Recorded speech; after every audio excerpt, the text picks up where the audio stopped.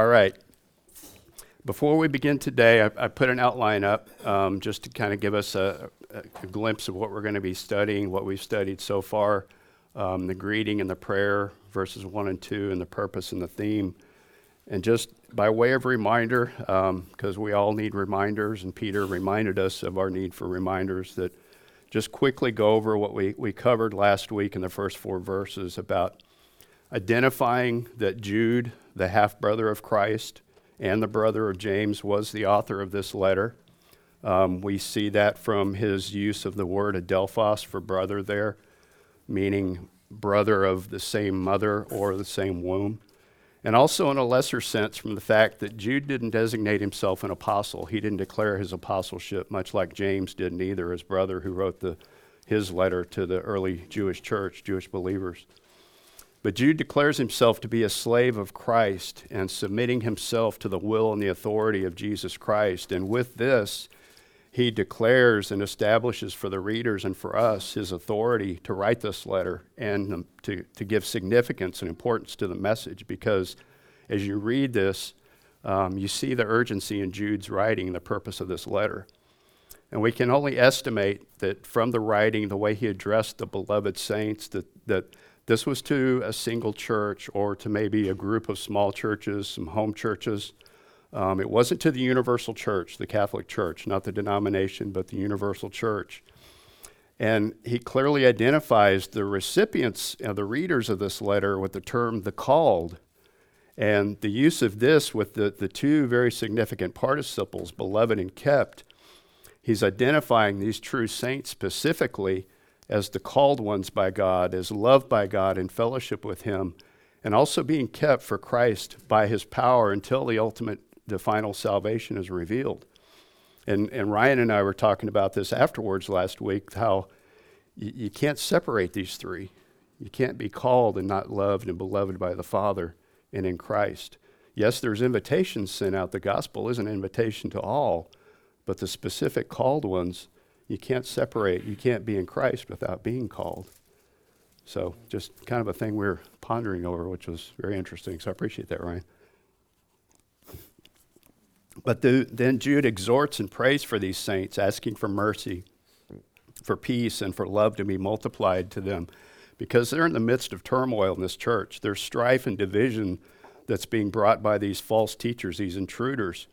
And even some of these believers are being led astray, young in the faith, being led astray by what these guys are teaching and how they're living.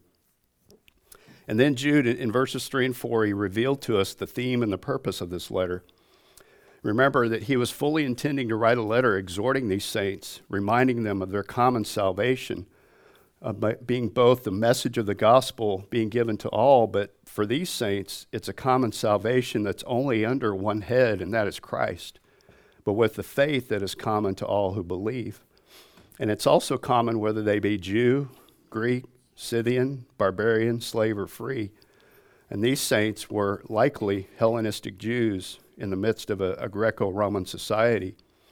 And what happened is that Jude is suddenly and providentially redirected to write them to make sure they properly deal with these false teachers by casting them out of their midst. Right? Wrong? No. Okay. Just checking. No, he wrote to them a transcendent appeal. He implored them to contend earnestly for the faith that had been handed down once for all from Christ to the apostles and now to them, to strive with a purpose. And this is an ever-repeated call to the activity of those who will reaffirm the truth. For that tradition and that teaching that had been passed down from Jesus Christ to the apostles and now to them. And as we saw, that faith included all the righteous life and the atoning death of Christ, being sealed and indwelt by the Spirit. And in the theme of this letter, Jude is getting across the point to exemplify a holy lifestyle that flows out of the believer because of this effective work of God's grace in Christ. This faith was worth all the earnest efforts and struggles.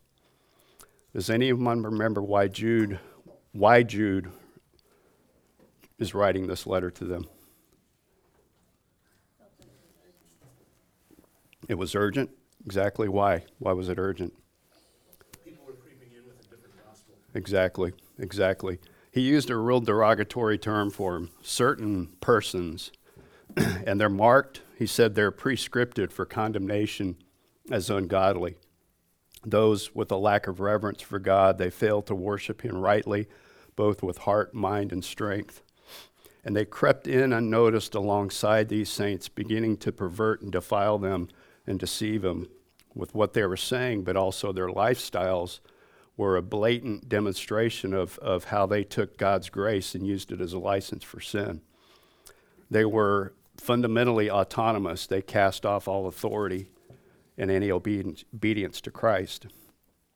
So this next section, Judgment of the Intruders, covers verses 5 to 16. We're not going to cover all that today.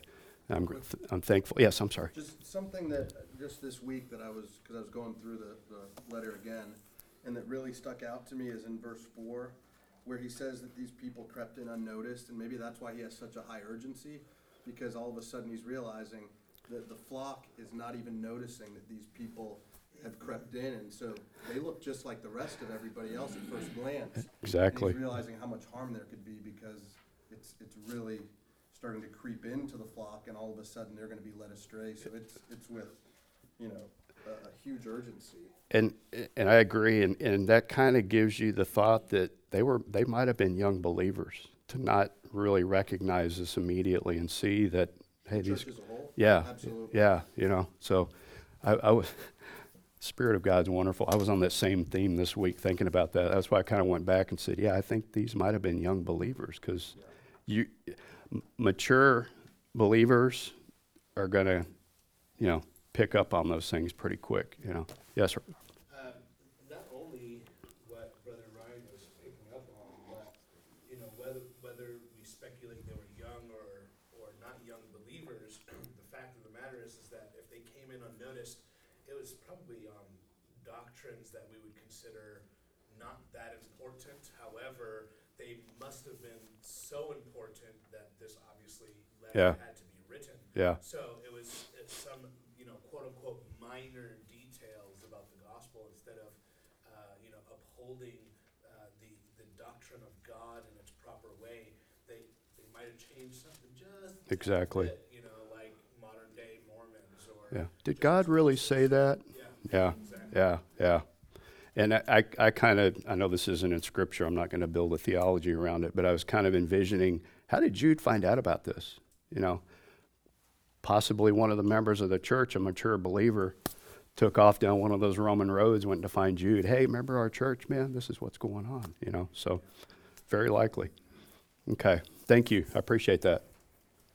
So today we're just going to cover 5 to 10, the 3 historical examples, and then Jude's applications to these intruders, their 3 sins. So Jude begins verses 5 to 7.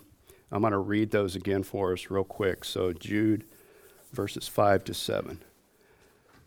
Now I desire to remind you, though you know all things once for all, that the Lord, after saving a people out of the land of Egypt, subsequently destroyed those who did not believe. And angels who did not keep their own domain, but abandoned their proper abode, he has kept in eternal bonds under darkness for the judgment of the great day, just as Sodom and Gomorrah and the cities around them, since they in the same way as these indulged in gross immorality and went after strange flesh, are exhibited as an example in undergoing the punishment of eternal fire. So Jude starts this section with typological warnings from the history of Israel, the angels, and Sodom and Gomorrah, and this is what's called a fuller disclosure formula. And it's with his words, now I desire to remind you. And they're familiar to us. If you think of Romans 1:13, Paul says, I do not want you to be unaware or ignorant. And in Galatians 1:11, he says, for I would have you to know, brethren, these type of disclosures. So Jude's transition statement is, for one, a little bit more honoring for the readers, and it's best rendered here in the NASB. Yes, Mike? What I'm understanding, though, it's like, I believe Brother Jude here is warning the church and people against a demonic spirit of Baal. Absolutely. Absolutely. in search of under a false prophet and teach false teaching, trying to corrupt and curse it and bring it down. He's warning what's going to happen to these guys. Take place, yeah. Yeah. Yep, exactly. So this introduction, this fuller disclosures used as a connection between the readers, all things once for all, and the faith once for all handed down to the saints. And it's a reminder to the readers that this gospel message that had been preached to them and how they knew this gospel of Christ compared to the words and the messages of the intruders. As fallen, infallible, in some cases older, we all benefit from these types of reminders. So this is what Jude begins to do, and he starts with another triad, is another triplet of judgments that the Lord himself inflicted in the past.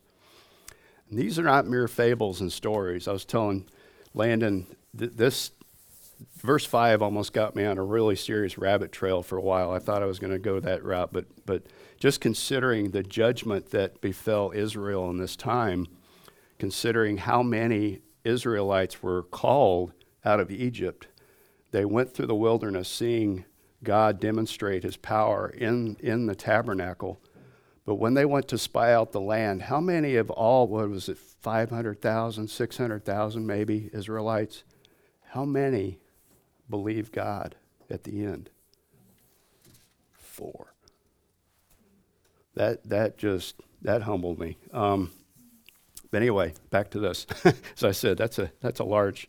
And look at the names of the men that were called out of the tribe. It's just amazing of God's grace. Anyway, I mentioned these are all typological because they both talk about and reveal the holy character of God. And they convey and the ultimate eternal penalty that will be received for sin. And Jude's describing these 3 historical examples of judgment from Scripture, which hold the supreme importance. But what he revealed in studying these verses was all the related Jewish material that's available that not only taught the same accounts, but how the pre-Jesus community even saw the important need to deal with these types of defectors within their own community. So Jude begins with the desert generation of Israel. And note, these 3 judgments are not chronological by any means. But you may have seen this, Ryan. He kind of builds a crescendo of punishment here. I mean, the severity, the intensity of God's judgment. So the first example from Jude has many potential references. Is it drawn from Exodus 32, Numbers 14, any others? Because Exodus 32 is dealing basically with the impatience of the people when Moses was on the mount. They began seeking another God. They asked Aaron to build a golden calf. Numbers 14, spying out the land. But there were other instances in Israel's rebellion. So let's turn over real quick to 1 Corinthians chapter 10 and look similar how Paul dealt with this. Actually, I have this in here. I believe this is what Jude is doing in his analogy, because Paul, he combines all these incidents within Israel and actually includes some others. So 1 Corinthians 10, I'll read verses. Actually, Ryan, are you there? Yep. No. Oh, you want to read verses 6 through 13, please? Sure. Now these things took place as examples for us, that we might not desire evil as they did. Do not be idolaters as some of them were. As it is written, the people sat down to eat and drink and rose up to play. We must not indulge in sexual immorality as some of them did, and 23,000 fell in a single day. We must not put Christ to the test as some of them did and were destroyed by serpents, nor grumble as some of them did and were destroyed by the destroyer. Now these things happened to them as an example, but they were written down for our instruction, on whom the end of the ages has come. Therefore, let anyone who thinks that he stands take heed lest he fall. One more. Yep. No temptation has overtaken you that is not common to man. God is faithful, and he will not let you be tempted beyond your ability. But with the temptation, he will also provide the way of escape that you may be able to endure it. Amen. Thank you. Now, what do we see as the Israelites' prominent response to God and all that he had done? Idolatry, immorality, presumption, testing, grumbling, ungrateful, complaining, overall lack of faith and failure to trust God and for all matters of life. This is very frightening when you consider all that God had revealed to them visibly, as I mentioned earlier. He provided their basic needs, the manna from heaven, protection, visible evidence of his presence. They saw and they still did not believe. Especially note verse 12, Paul is speaking of a pride or a haughty spirit in one. And what's happened to Peter in his boasting in Matthew 26. Now, right at the start of this example, Chris, I know you'll appreciate this. We have a textual variant for the word Lord. That the Lord, after saving a people out of the land of Egypt, subsequently destroyed those who did not believe. And many of the Greek manuscripts read Jesus instead of Lord. And there's much external evidence that suggests Jesus rather than Lord. However, several scholars doubt that this reference could be Jesus, and they base it on the grounds that it was God who actually led Israel out of Egypt and ultimately destroyed the wicked angels. However, in Jude, in the immediate context, he uses kurios 4 times in this letter for Jesus. And even in the quote from 1 Enoch, which we'll see later on from the book of 1 Enoch, and this verse follows immediately in reference when verse 4 talking about our Lord Jesus Christ. And it's true that most New Testament writers rarely use kurios, speaking of God, outside of Old Testament quotations. And they even interpret kurios in Old Testament text, representing the 4-letter names of God, Yahweh and Jehovah, as Jesus. So we have several examples in Scripture, John 12:41, Romans 10:13, Hebrews 1:10, and just what we read in 1 Corinthians 10:9. So he is referring here to Jesus, that he was the one that had led Israel, saving a people out of the land of Egypt. I agree. It's funny, Lynn, like when you said turn to 1 Corinthians 10, I thought you were going to make a different point by turning there. Because in 1 Corinthians 10, speaking about the wandering of the wilderness, it says in verse 4 that the spiritual drink that they were drinking and the spiritual rock that followed them was Christ. You know? Exactly. So, Yeah. that's pretty interesting. So what is Jude saying in all of this and reminding the readers of? Well, he does a polite introduction in this section, and he's pointing out with the first piece of historical evidence that while Jesus on the one hand had delivered the whole nation of Israel out of Egypt, he also destroyed through a long 40-year wandering in a desolate wilderness and with serpents and with the earth opening up, the judgment on those who did not believe God. Those destroyed were not committed to God. They did not trust him. And the issue here is not with mere intellectual belief, but with a trust and commitment of themselves to him. Let's look at the words of meanings of Caleb. This parallels that of the intruders who are showing in their lifestyle, I guess you could call it their unfaith in denying Jesus or Christ as our only sovereign Lord. What Jude is warning the believing community that they cannot presume upon the grace of God, even if they are relying on some initial decision to follow Christ or just a previous baptism event as their assurance of future salvation, regardless of how they respond to the intruders. And the warning of Israel's apostasy speaks to all who think that just an initial commitment will secure some type of future heavenly destination without any ongoing obedience or holiness. So those who are of the household of God, beloved in God, will demonstrate the genuineness of their salvation in Christ by responding to these and any warning signs given. Because these warnings are also the means of grace by which God preserves his people until the end.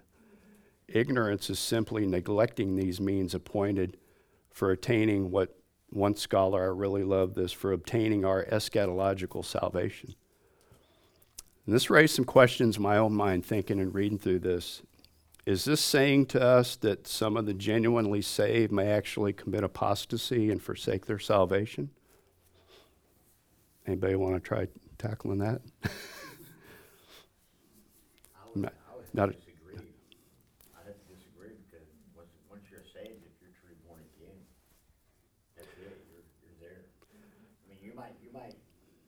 some things you shouldn't do and have some time that you're either gonna be poured out of it or it's gonna be evidence that you were never saved.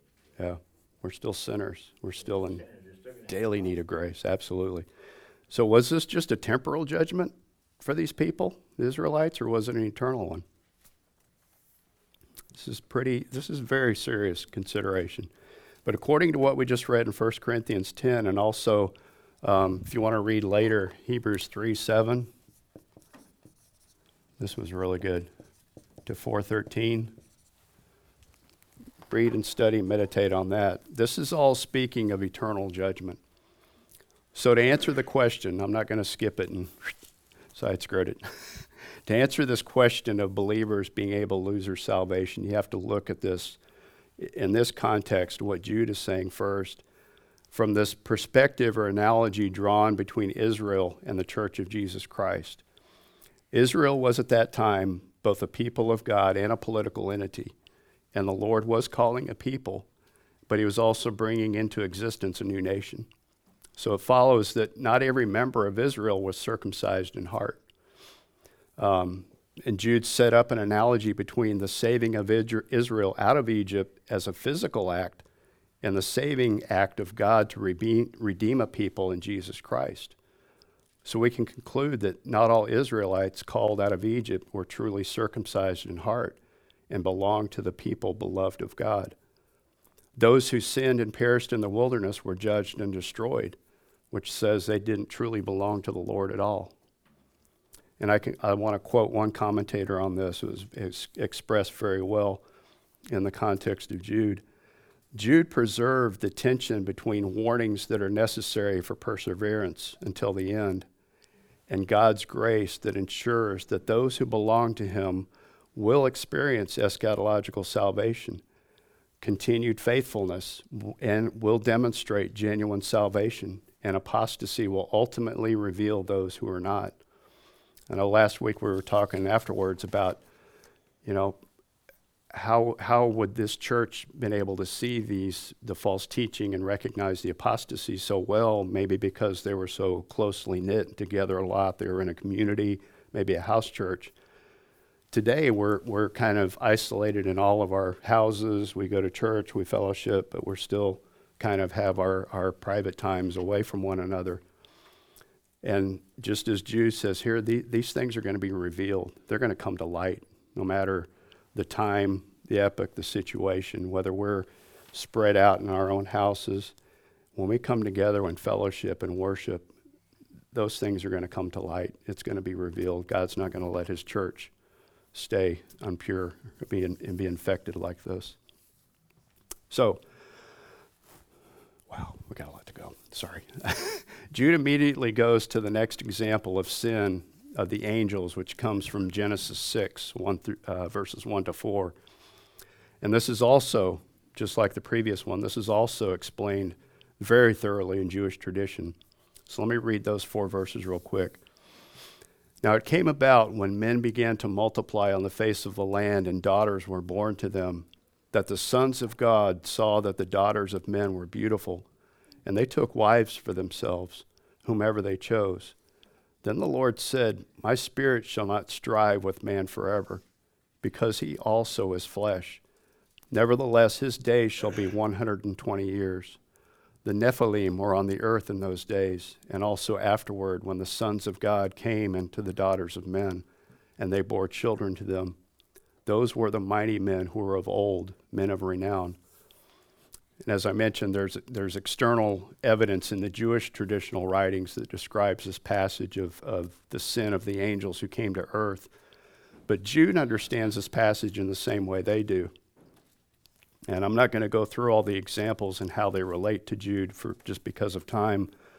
But Jude here is agreeing with the traditions at that time, both in the understanding of the text, but it forges a parallel between the sin of Sodom and Gomorrah and the angels, stating that it was sexual sin prominent in both instances.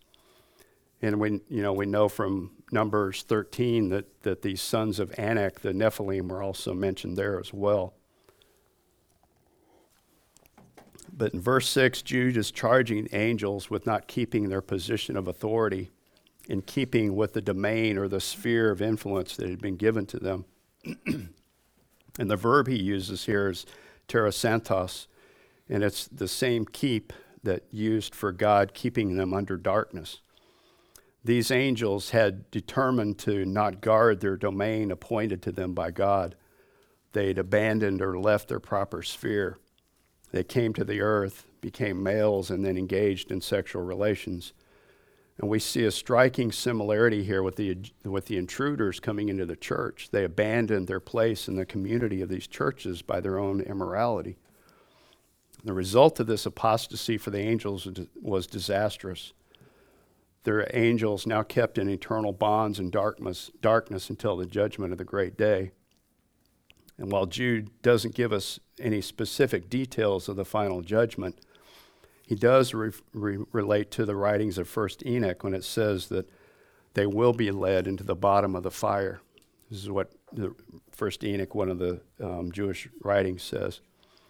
But exactly where this place of temporary imprisonment is located, we can't be sure, but it is likely the second heaven that Peter describes in 1 Peter 3:19 and 20, where it says, and this is talking about Christ preaching to the fallen angels, it says, in which also he went and made proclamations to the spirits now in prison, who once were disobedient when the patience of God kept waiting in the days of Noah, during the construction of the ark, in which a few, that is, 8 persons, were brought safely through the water. Okay. Any questions so far? Yes. Sorry. I'm confused. You keep saying first Enoch? Yes, we're going to get to 1 Enoch here in a minute. It's not part of the canon of Scripture. No, it is one of the. It's called a pseudepigraphical work. Somebody wrote it using the name 1 Enoch. It's one of the books of the Apocrypha. It's actually an interesting book to read if you've never done it.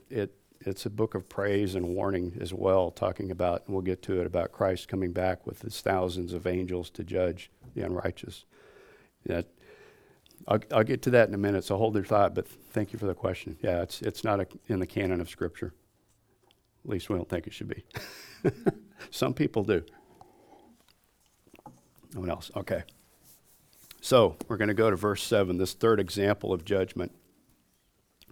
So in the first 2 examples, one of a called people, the other of an appointed angelic host, both of which experienced God's abundant favor and then rebelled and abandoned it. If those weren't warning enough, Jude reminds his readers and us of Sodom and Gomorrah. Jude doesn't limit the example to the 2 main cities, but also includes all the surrounding cities of Admah, Zeboim, and Zoar, although we know that Zoar was the place of refuge for Lot. And this is all in reference to Genesis 19, 21 to 26. So I'd like to read that too, real briefly. These verses, Genesis 19, 21 to 26, excuse me. The angel here speaking to Lot. The angel, he said to him, to Lot, behold, I grant you this request also, not to overthrow the town of which you have spoken. Hurry, escape there, for I cannot do anything until you arrive. Therefore, the name of the town was called Zoar. The sun had risen over the earth when Lot came to Zoar. Then the Lord rained on Sodom and Gomorrah brimstone and fire from the Lord out of heaven. And he overthrew those cities and all the valley and all the inhabitants of the cities and what grew on the ground. But his wife from behind him looked back, and she became a pillar of salt. This was no effect rising from the blind forces of Mother Nature. This was a special act of the God of nature with a destruction that had not been seen before and hasn't been seen since. Every habitation in that area was overturned. Every animal, every plant, every man, every woman, every child perished in an overwhelming destruction. God's judgment had tarried long, but without timely repentance, his judgments are sure to fall.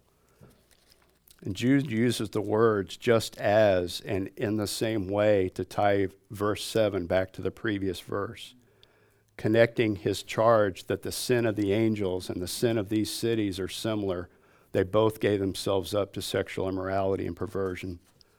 And he uses a term here, ekporneuo, and this is the same term indicating sexual relations outside of marriage, immorality. And in this context, it's made even more specific with a literal rendering of departed after a different type of flesh. This is a clear violation of the moral laws of purity in pursuing homosexual relations. Jude was not implying that these intruders into the church had sexual relations with angels or engaged in specific homosexual activity, but he's strongly emphasizing that those who sin had and will be judged, and these intruders were very likely guilty of sexual sins, as we'll see in the next verses. Do you have a question? No, I'm sorry. I thought somebody, okay.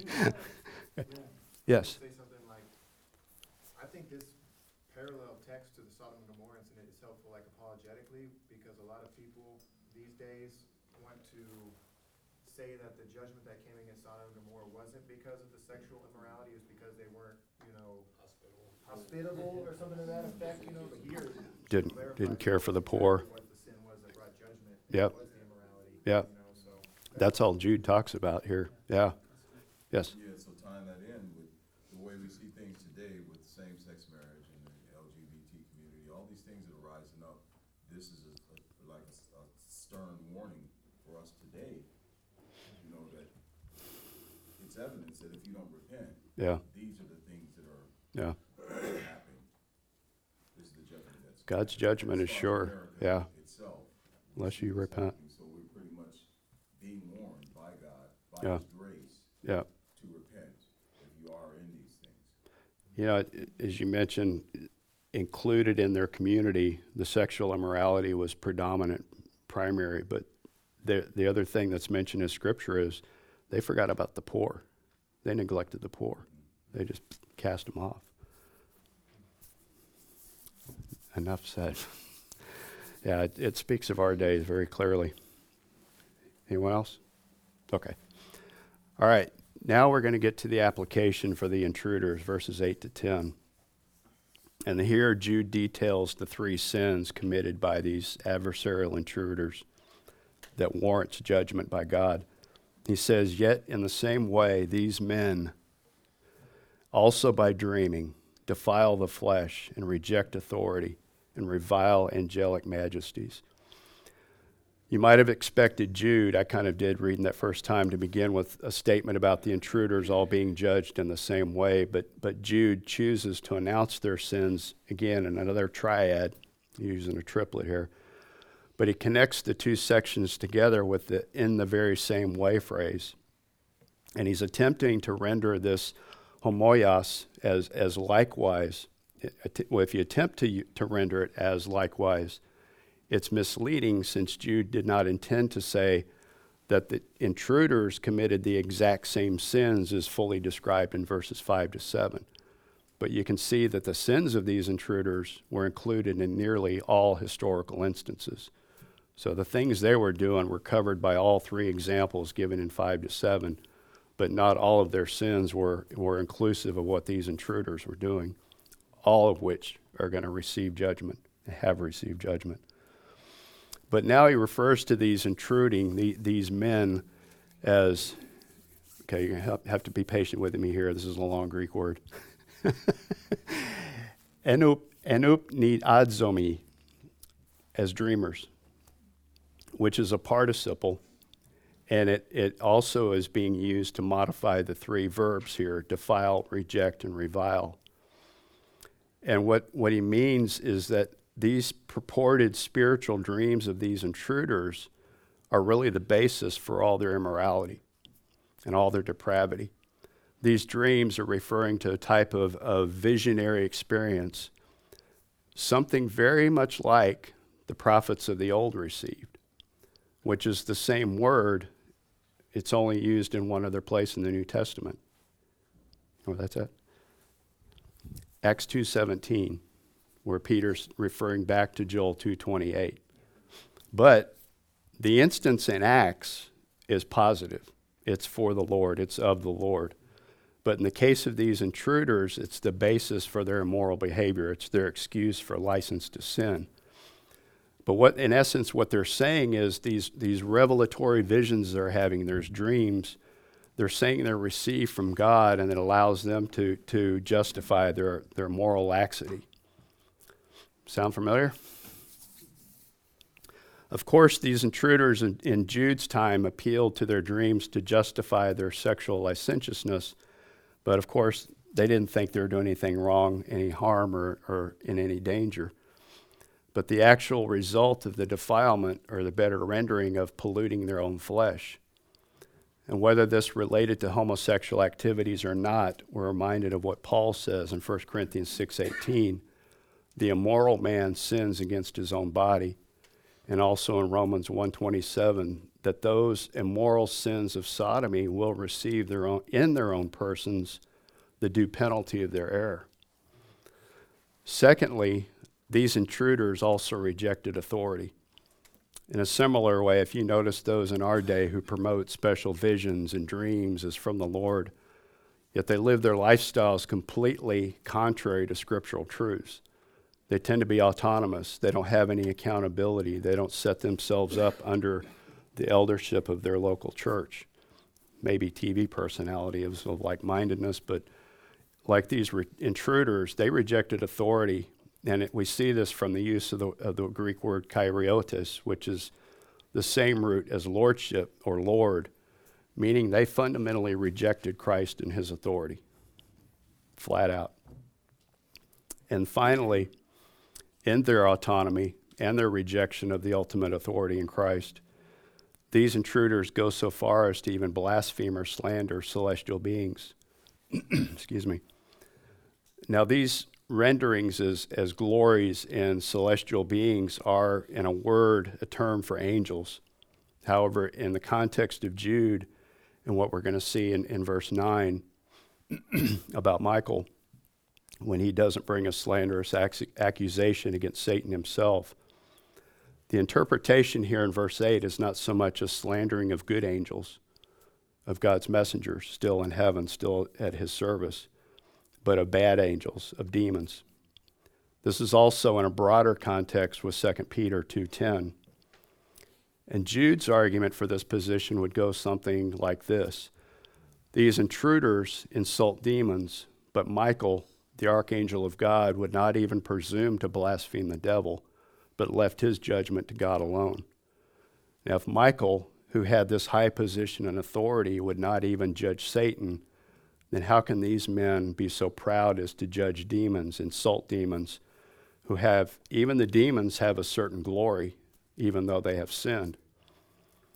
So does this relate to another instance in Scripture where demons are slandered in a sense?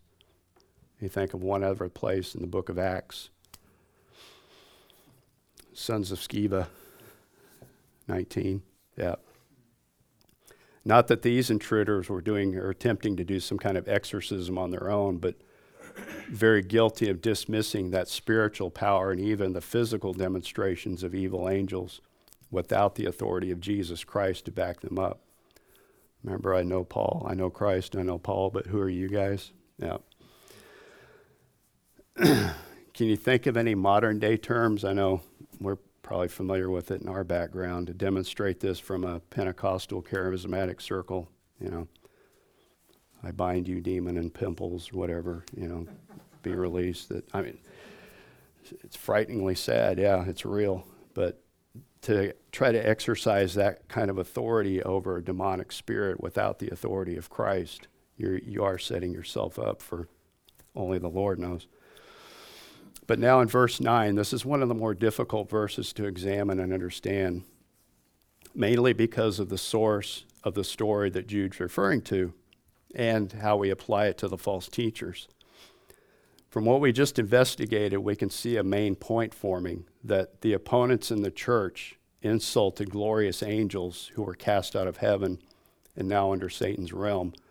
But not in verse 9, Michael's humility, even with his authority, to ask the Lord to rebuke Satan and not make any presumptive condemnations. Now, we know of Michael. He is an archangel. We know of him from Daniel 10, verses 13, I think it is. Right now, 13 and 21. Okay. And he's identified there as a prince, a great prince. In Revelation 12, he battles the dragon. So he is a real entity, is a real being, is a messenger of God, the archangel. And he's also predominant throughout Jewish literature. And we know in Deuteronomy 34:6, it's talking about the Lord buried the body of Moses. And he says specifically, and he buried, this is he, the Lord, buried him, Moses, in the valley in the land of Moab, opposite Beth Peor, but no man knows his burial place to this day. So even with this scripture, speculation arose over his burial since no human witnessed the burial place. And this scripture doesn't refer to Michael or Satan at all. So the puzzling aspect of verse 9 is that Jude is not citing an Old Testament reference, but an apocryphal work. This is another one of those works called The Assumption of Moses. And there's debate even within that work. But I won't go down that rabbit trail. I wasted a half an hour on that. But anyway, this writing, this Assumption of Moses, proposes a type of legal dispute over Moses' body, where Satan attempts to establish Moses' guilt for killing the Egyptian and attempts to deprive Moses of an honorable burial. Okay, this is what the Assumption of Moses is talking about, not Scripture. It would then seem that Michael had every right to criticize the devil because of his motives and utter this reviling judgment against the devil. Now, Michael's words, "The Lord rebuke you," do come from the Old Testament. They're not Michael's words, but in Zechariah 3:2 it says, "The Lord said to Satan, 'The Lord rebuke you, Satan. Indeed, the Lord who has chosen Jerusalem rebuke you. Is this not a brand plucked from the fire?'" So the account of Zechariah represents another attempt of Satan to establish guilt and condemnation on one of Yahweh's servants, Joshua the high priest. Okay? Hey, hang with me here. Joshua was in the presence of the Lord, clothed in filthy garments, representing his sin, but Yahweh himself pronounced the judgment against Satan for his accusations. It is then God's word that brings forgiveness, and this is illustrated by the clean garments for Joshua.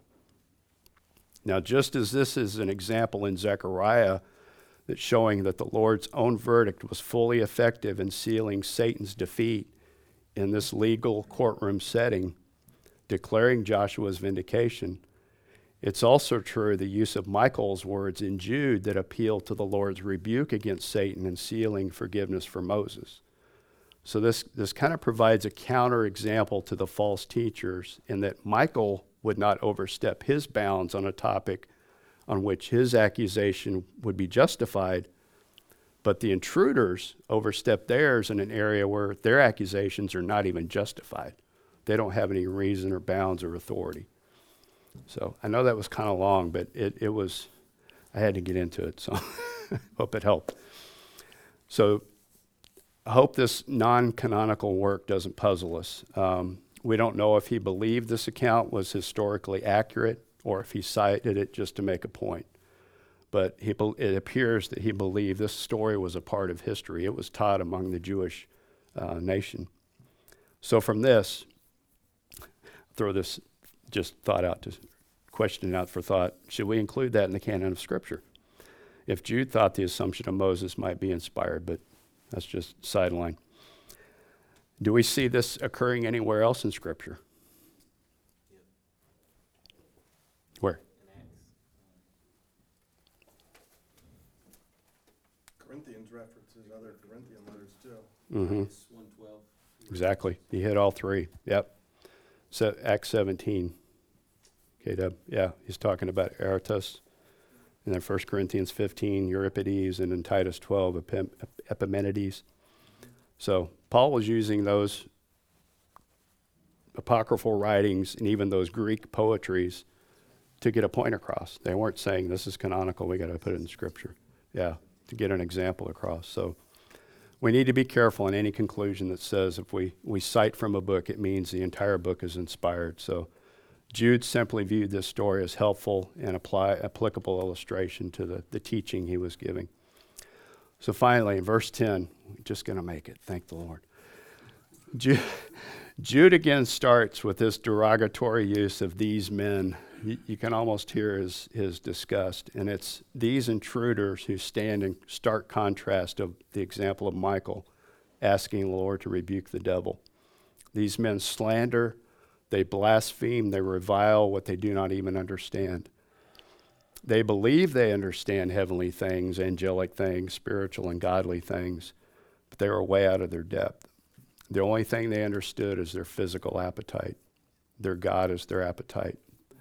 They're enemies of the cross, and whose glory is their shame. They're driven by physical desires just like animals are, with no rational thought or any moral compass. To be blunt, they comprehend truth like a hyena rather than follow the reason and truth of God's word. And to quote another, this is the same commentator, but I love his summary here. The eschatological judgment will strike the false teachers in Jude's churches just as it struck the desert generation, the angels who sinned in Sodom and Gomorrah. Now, I realize after reading this and studying this how weighty this was, how sobering it was. So on this first section, as I mentioned last week, probably the severity of this letter is probably one of the reasons a lot of people don't read it, but it is still God's word. And as I mentioned earlier, even these warnings of error, unbelief, and judgment are for our sanctification, as well as the promises and the doctrinal truths of Christ in eternity. So kind of help us take a step back and look at God's more of a glimpse of his redemptive plan, his character, his attributes, how they parallel his justice and holiness. I'd like for us all to turn to Psalms. I want you to note, just pay attention to these words that David used. Psalm 145, revealing the glories of our Heavenly Father. But see if you can see the parallels here. Read this along with me and pray it. Psalm 145. I'll close with this. I will extol you, my God, O King, and I will bless your name forever and ever. Every day I will bless you, and I will praise your name forever and ever. Great is the Lord and highly to be praised, and his greatness is unsearchable. One generation shall praise your works to another and shall declare your mighty acts. On the glorious splendor of your majesty and on your wonderful works I will meditate. Men shall speak of the power of your awesome acts, and I will tell of your greatness. They shall eagerly utter the memory of your abundant goodness, and I will shout joyfully of your righteousness. The Lord is gracious and merciful, slow to anger, and great in loving kindness. The Lord is good to all, and his mercies are over all his works. All your works shall give thanks to you, O Lord, and your godly ones shall bless you. They shall speak of the glory of your kingdom and talk of your power, to make known to the sons of men your mighty acts and the glory of the majesty of your kingdom. Your kingdom is an everlasting kingdom, and your dominion endures throughout all generations. The Lord sustains all who fall and raises up all who are bowed down. The eyes of all look to you, and you give them their food in due time. You open your hand and satisfy the desire of every living thing. The Lord is righteous in all his ways and kind in all his deeds. The Lord is near to all who call upon him, to all who call upon him in truth. He will fulfill the desire of those who fear him. He will also hear the cry and will save them. The Lord keeps all who love him, but all the wicked he will destroy. My mouth will speak the praise of the Lord, and all flesh will bless his holy name forever and ever. Let's go worship the Lord.